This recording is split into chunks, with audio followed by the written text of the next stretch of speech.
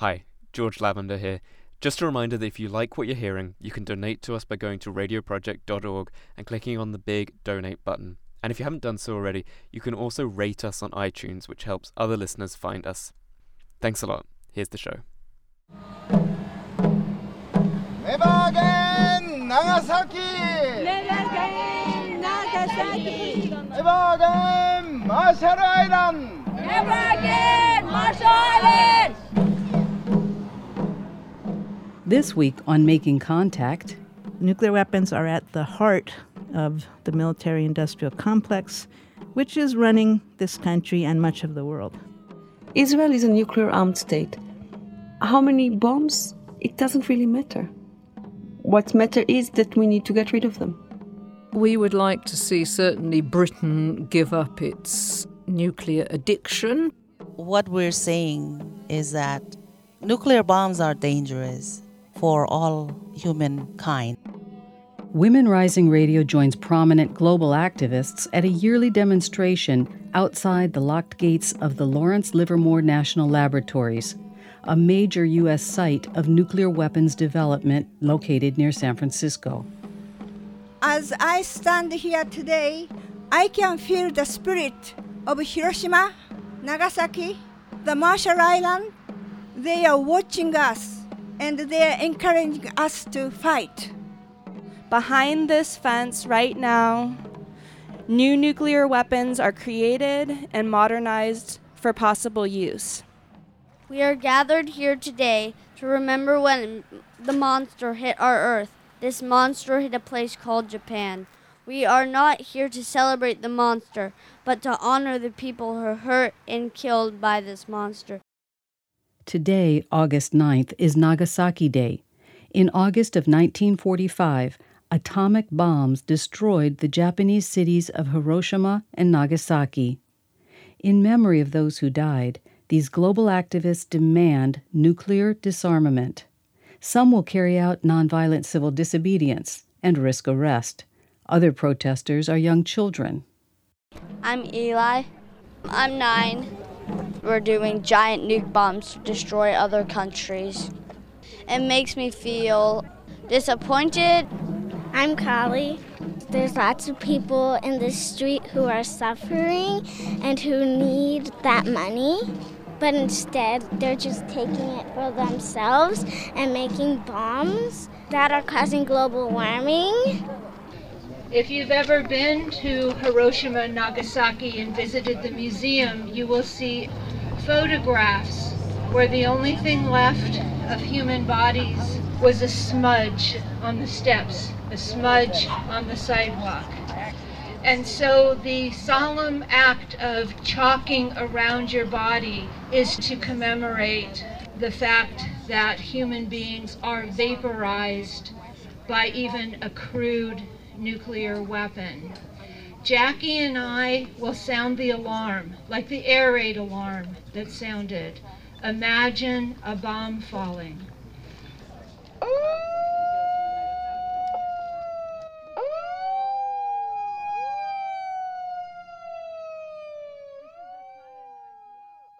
The leader of this nuclear die-in is Marilia Kelly, a longtime U.S. peace activist with the Bay Area group Tri-Valley Cares. Sounding the siren with her is Jackie Cabasso, head of the Western States Legal Foundation.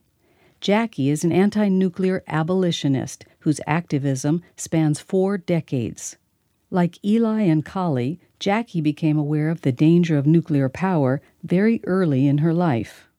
When I was 5 or 6 years old growing up in New York, we had weekly air raid drills and duck and cover drills where we had to hide under the desk and sirens would go off and we would be sent home. And of course I didn't understand what it meant, but it was very scary. And I even think I wet my pants the first time it happened. In fact, I didn't really learn about nuclear weapons until, after high school, as a matter of fact, because in high school they did not teach us about Hiroshima and Nagasaki.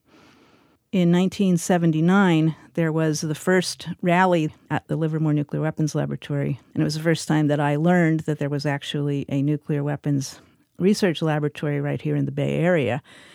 Turns out one of the 2 principal U.S. nuclear weapons design facilities to this day. Jackie Cabasso grew up in the era of Kennedy, Khrushchev, and the Cuban Missile Crisis, a tense nuclear standoff between the U.S. and the former Soviet Union that made the specter of nuclear warfare clear to everyone. Kennedy in particular was very concerned about the potential for the spread of nuclear weapons to more countries. At that time, it was only the United States, the United Kingdom, and the Soviet Union that had nuclear weapons. And so they put in place the initial steps which would ultimately result in the signing of the Nuclear Nonproliferation Treaty in 1970. The United States, the UK, and the USSR promised to negotiate in good faith the end of the arms race at an early date and the elimination of their nuclear weapons under strict and effective international control. If you had asked me at some point in the 1980s, what would it take to get rid of nuclear weapons? Or what do you think would happen if the Soviet Union, disappeared overnight? I would have thought, well, then that's the end of nuclear weapons. Well, that was not the case at all. Immediately, the nuclear weapons establishment at the core of the military-industrial complex started coming up with new justifications to project the nuclear weapons enterprise into the foreseeable future. President Obama's Secretary of Defense, Ashton Carter, declared that nuclear weapons are the cornerstone of U.S. national security. For Jackie Cabasso, that's a very dangerous foreign policy. For Ashton Carter to say it so blatantly kind of underscores the point. When he makes a statement like that, we need to take it seriously. We have threats and counter-threats going on between the United States and North Korea. And it's not just words. The U.S. is the only country that has nuclear weapons deployed on foreign soil. The U.S. is engaged in a massive program to modernize to the tune of a projected $1 trillion over the next 30 years. And we have Russia modernizing its nuclear arsenal and basically doing its own military exercises and counter threats. And it's very frighteningly easy to imagine how something could go wrong in that situation. Anti-nuclear activists worldwide are alarmed by the threat of another nuclear arms race. Jackie's colleague Abakan Jane Madison is a leading voice on this issue for the Republic of the Marshall Islands. The Marshall Islands were nearly destroyed by U.S. nuclear testing in the South Pacific. I grew up in the Marshall Islands and born and raised, and it's a beautiful paradise. A lot of people in the world don't know about it, and they don't know the challenges and the beauty that we have to embrace. Immediately after the World War II, U.S. conducted a nuclear program which began in 1946 until 1958. The total of hydrogen and atomic bombs detonated during this period was 67 bombs. The most devastating was the hydrogen bomb that was detonated on Bikini Atoll and was called Bravo Shot, March 1st, 1954. This was 1,000 times greater than Hiroshima or Nagasaki bombs. My family were affected by the Bravo Shot when they were living on Rongelap Atoll. Rongelap is 300 miles away from Bikini Atoll. When the bomb dropped, the people, 87 of them, were not informed. They didn't understand what to expect. My uncle was the mayor at the time, and he said that they felt the earth shaking. A strong wind came and flew off some of the roofs. Later in the afternoon, white flakes fell from the sky and children were playing in them. They didn't know that it was contamination. And in fact, they really thought it was snow. And some of them pretended that it was soap, and so they caught them and rub it in their hair and skin and face, and some even ate them to see what it was. And it tasted so bitter, it burns their lips. Throughout the almost 3 days that they were on Rongelap, they were really sick. But finally, the U.S. military came and collected all of them. And once they came on board, they host everyone like they were animals. And so that's when they started to feel something was wrong. Nobody's telling them anything. The illnesses started, the lies from the U.S. started. The Project 4.1 began, and that is to study radiation effects on human beings. And so they continue to live away from their home, and our land is sacred. The health effects was harsh, but leaving your homeland, no words can express. And the compensation that was provided from the United States, it was inadequate to compensate the personal injuries and especially the land damages. And so the government of the Marshall Islands decided to request for additional funding, but U.S. denied our petition. In 2014, the Marshall Islands initiated a lawsuit against the 9 nuclear nations at the International Court of Justice for failure to comply with the Nuclear Nonproliferation Treaty. The lawsuit does not seek monetary damages. It demands nuclear disarmament. This case in the ICJ filed by Marshall Islands actually is for everybody. It's for all countries on Earth and all humankind, all people. It's to make the 9 nuclear states to comply with the treaty to eradicate all nuclear weapons in their possession. What we're saying is that nuclear bombs are dangerous for all humankind. Jackie Cabasso and the Western States Legal Foundation worked with the Republic of the Marshall Islands, putting together an international team of lawyers to argue the case. It's a really horrible, horrible, horrible story. Birth defects never seen before and other radiation-related health effects continue to plague the Marshallese people today. Women still give birth to so-called jellyfish babies without bones. But the Marshallese are very strong, principled people.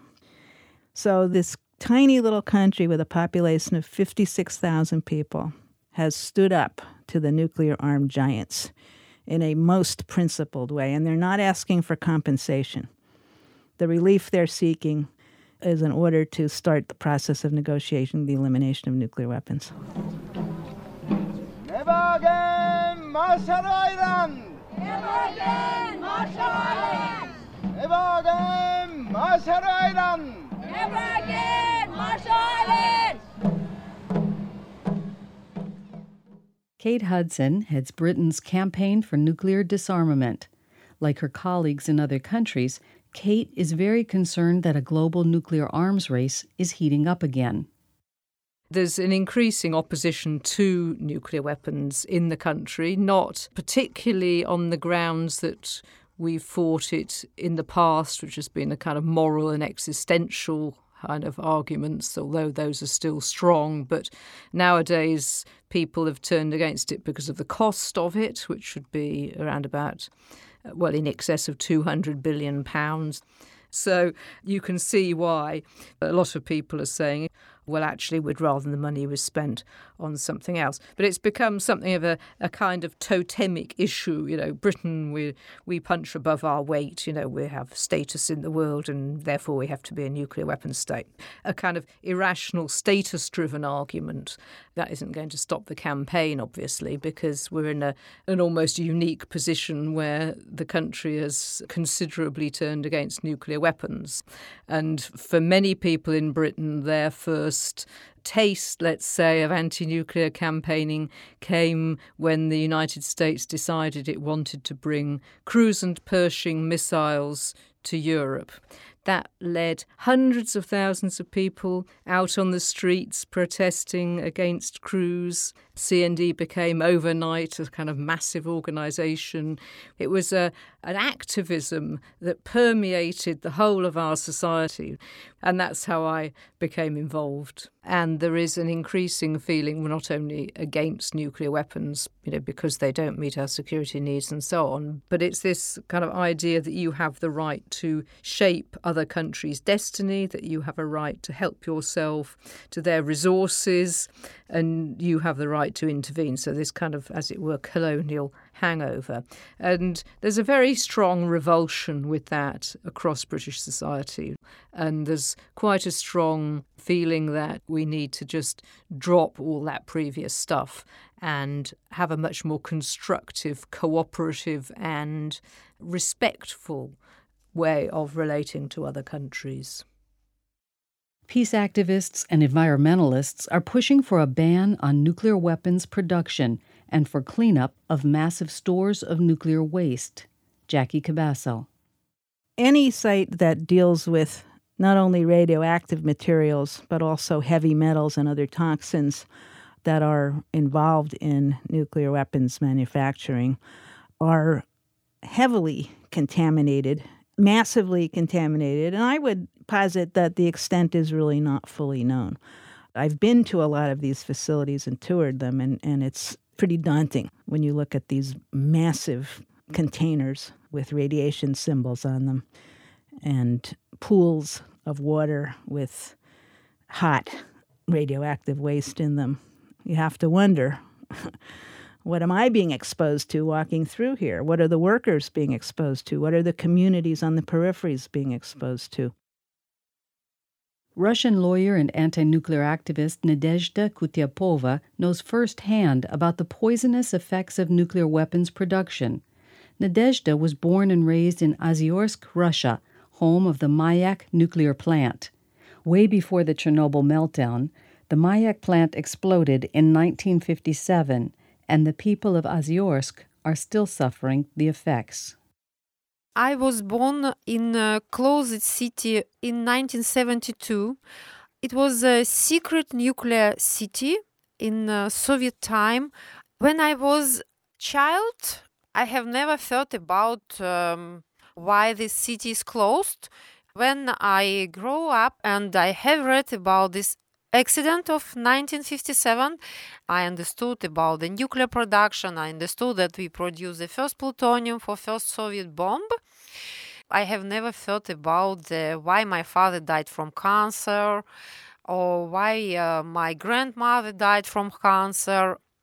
And I understood that all things which I heard before, it's a special ideology for people in closed city to make them believe that the nuclear plant is not dangerous, that nuclear pollution does not exist, and there are no any consequences of activity of Mayak.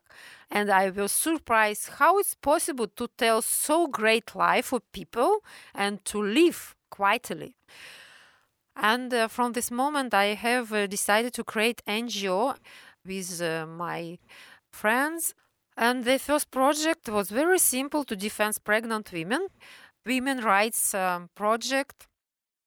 As an attorney, Nadezhda Kutyapova defends the rights of children whose mothers worked in the Mayak nuclear plant when they were pregnant. She also fights to gain compensation for widows of Mayak workers who died from radiation exposure. It was the first place where the human rights were violated by nuclear industry.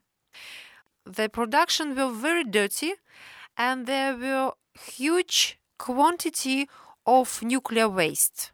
Liquid nuclear waste, high level, middle level, and low level nuclear waste. And 100,000 people were irradiated. 34 villages were destroyed.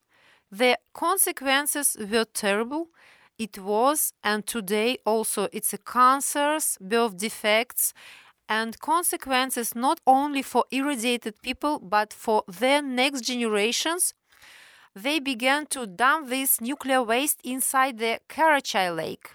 This lake is situated inside the area of Mayak, and for all period of Mayak activity, they dump it inside the Karachay Lake more than 12 Chernobyl's radioactivity. Nadezhda's NGO, called Planet of Hope, began to win its cases, so the Russian government and media moved in to stop its work. For years, they targeted Nadezhda and her family, threatening her with charges of industrial espionage. Finally, Nadezhda left Russia and obtained political asylum in France, where she lives with her family in a refugee center. It was extremely difficult for me because I felt myself like I left my people, because I knew that nobody is ready to defend them, because I felt it like my mission to defend these people. But I did it because I did not want to spend years in Russian prison. Prison for such type of crime in Russia, it's 20 years. So I think that it's not good, and I can do more outside. I will continue my activity for people who suffered from Mayak enterprises. Why? Because the nuclear industry hide all information about nuclear accident, not only in the Soviet Union, but also in the United States and other European countries. If you don't receive right information, you can't to make a right choice. Mayak continued to contaminate the area, and Mayak make people like a nuclear slave, because they continue to live there and to have a birth for new generation which are very ill from the reason of accident which happened many years ago. Nadezhda is fighting to expose what the global nuclear industry wants to hide, and Russia is not the only nation to threaten freedoms in the name of nuclear security. Jackie Cabasso says the U.S. also enforces secrecy. Let's talk about a different kind of pollution, which is the pollution of democracy. Because these materials and technologies that are so sensitive and so dangerous have to be subjected to intense secrecy and intense security. So fundamentally anti-democratic, fundamentally heavily centralized, and really committing the society to live in denial, to live in danger, to live in an existential crisis. Israel has a nuclear program that is also shrouded in secrecy, but one woman is challenging the state-enforced silence. Her name is Sharon Dolev. Sharon grew up in Arad, close to Israel's nuclear facility in Dimona. I don't think we even knew the words. We just knew Kamag, the acronym. We knew that people that work in Kamag are those who we do not ask them anything about their work. It took a long time before I realized that these mushroom clouds that we see in movies, in scary movies, and Dimona are the same thing. I mean, they have a connection. The common belief is that it's illegal to talk about it. It's not illegal. There are just no rules about it because the topic was buried so deep that there's no legislation about nuclear issues. So there's the Nuclear Commission. The Nuclear Commission does more or less whatever it wants because there's no regulation about what it's supposed or not supposed to do. And even the media thinks that it's not up to the media to cover for it. If you talk to people, even the people in the city of Dimona, you'll find that while they know that the rates of cancer are higher or that there are all kinds of rumors about illnesses, not enough doctors, that there's no way for them to monitor the air. When you talk to them about that, you find that they're more afraid of not keeping the secret than for their own lives. The whole discourse is the security of the state. I believe that in a democracy, the security of the state and the security of the citizens of the state is the same. But with the nuclear issue, you can see very clearly that the safety of the state is by far above the safety of the citizens. Sharon Dolev founded and directs the Israeli disarmament movement. Their focus is on Israel's nuclear arsenal. We are not big. We used to be 2 people working. Now it's, again, just me. But we have a mailing list of about 250 people. We have interested people, about 2,000. And we have an international board that supports us. We give workshops to show the reason, the case for the elimination of nuclear weapons. We started for the first time to do it with youth. It took 2 years to find a school that will allow us to talk to the kids. We are in the middle of a Supreme Court case about it. Since it's our first Supreme Court case, we decided to start with something easy. Our demand now is that all the actions of the Nuclear Commission will get under legislation that will also determine the oversight over these sites and the actions of the committee. We invite to Israel as many times as we could Hiroshima and Nagasaki survivors. On the first tour, we also make a meeting between the Hiroshima survivors and Holocaust survivors, and that was a very strong event. And the way they asked each other questions was a way that none of us, there were questions that none of us could think about.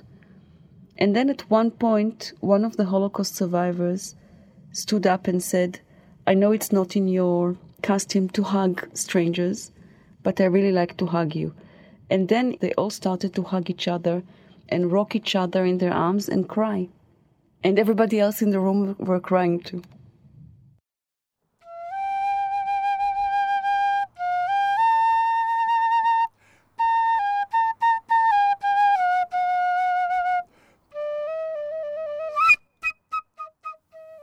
Chinko no Shiori, 吉川富士子。広島市郊外の朝郡八木村。東には太田川が流れる美しいところです。August 6th was a day like any other. The sun shone with a brilliant luster. In the early morning, Masaru gave his mother and grandmother a formal goodbye. "I hereby depart," he said, and went off to school in Hiroshima City. Those were desperate times, and they were all prepared for the possibility that one day he may not return. Shortly after Masaru left for school, an emergency siren blared, and a B-29 flew across the sky. 6 decades have now passed since that date, and still, Masaru's whereabouts are unknown.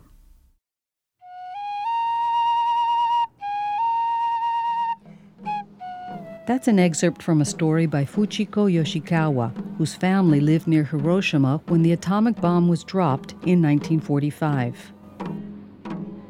And that's it for this Women's Desk edition of Making Contact, produced by Women Rising Radio. Tune in for part 2 of this program on nuclear activists, and visit us online for special presentations related to this topic at womenrisingradio.com. Special thanks to Making Contact staff, to Nico Scolieri, VoiceOver Soho, Francoise Bowman, Serge and Monique, Nasser Abuadwan and Only Peace Radio, William Ring, Claire Greensfelder, Yuka Saito, and to Fujiko and Etsuko Yoshikawa. Our music is from the Nagasaki Day protests, with special thanks to Stephen Kelly. Women Rising Radio's producer is Lynn Feinerman. Our audio engineer is Stephanie Welch. And I'm your host, Sandina Robbins. Thanks for listening.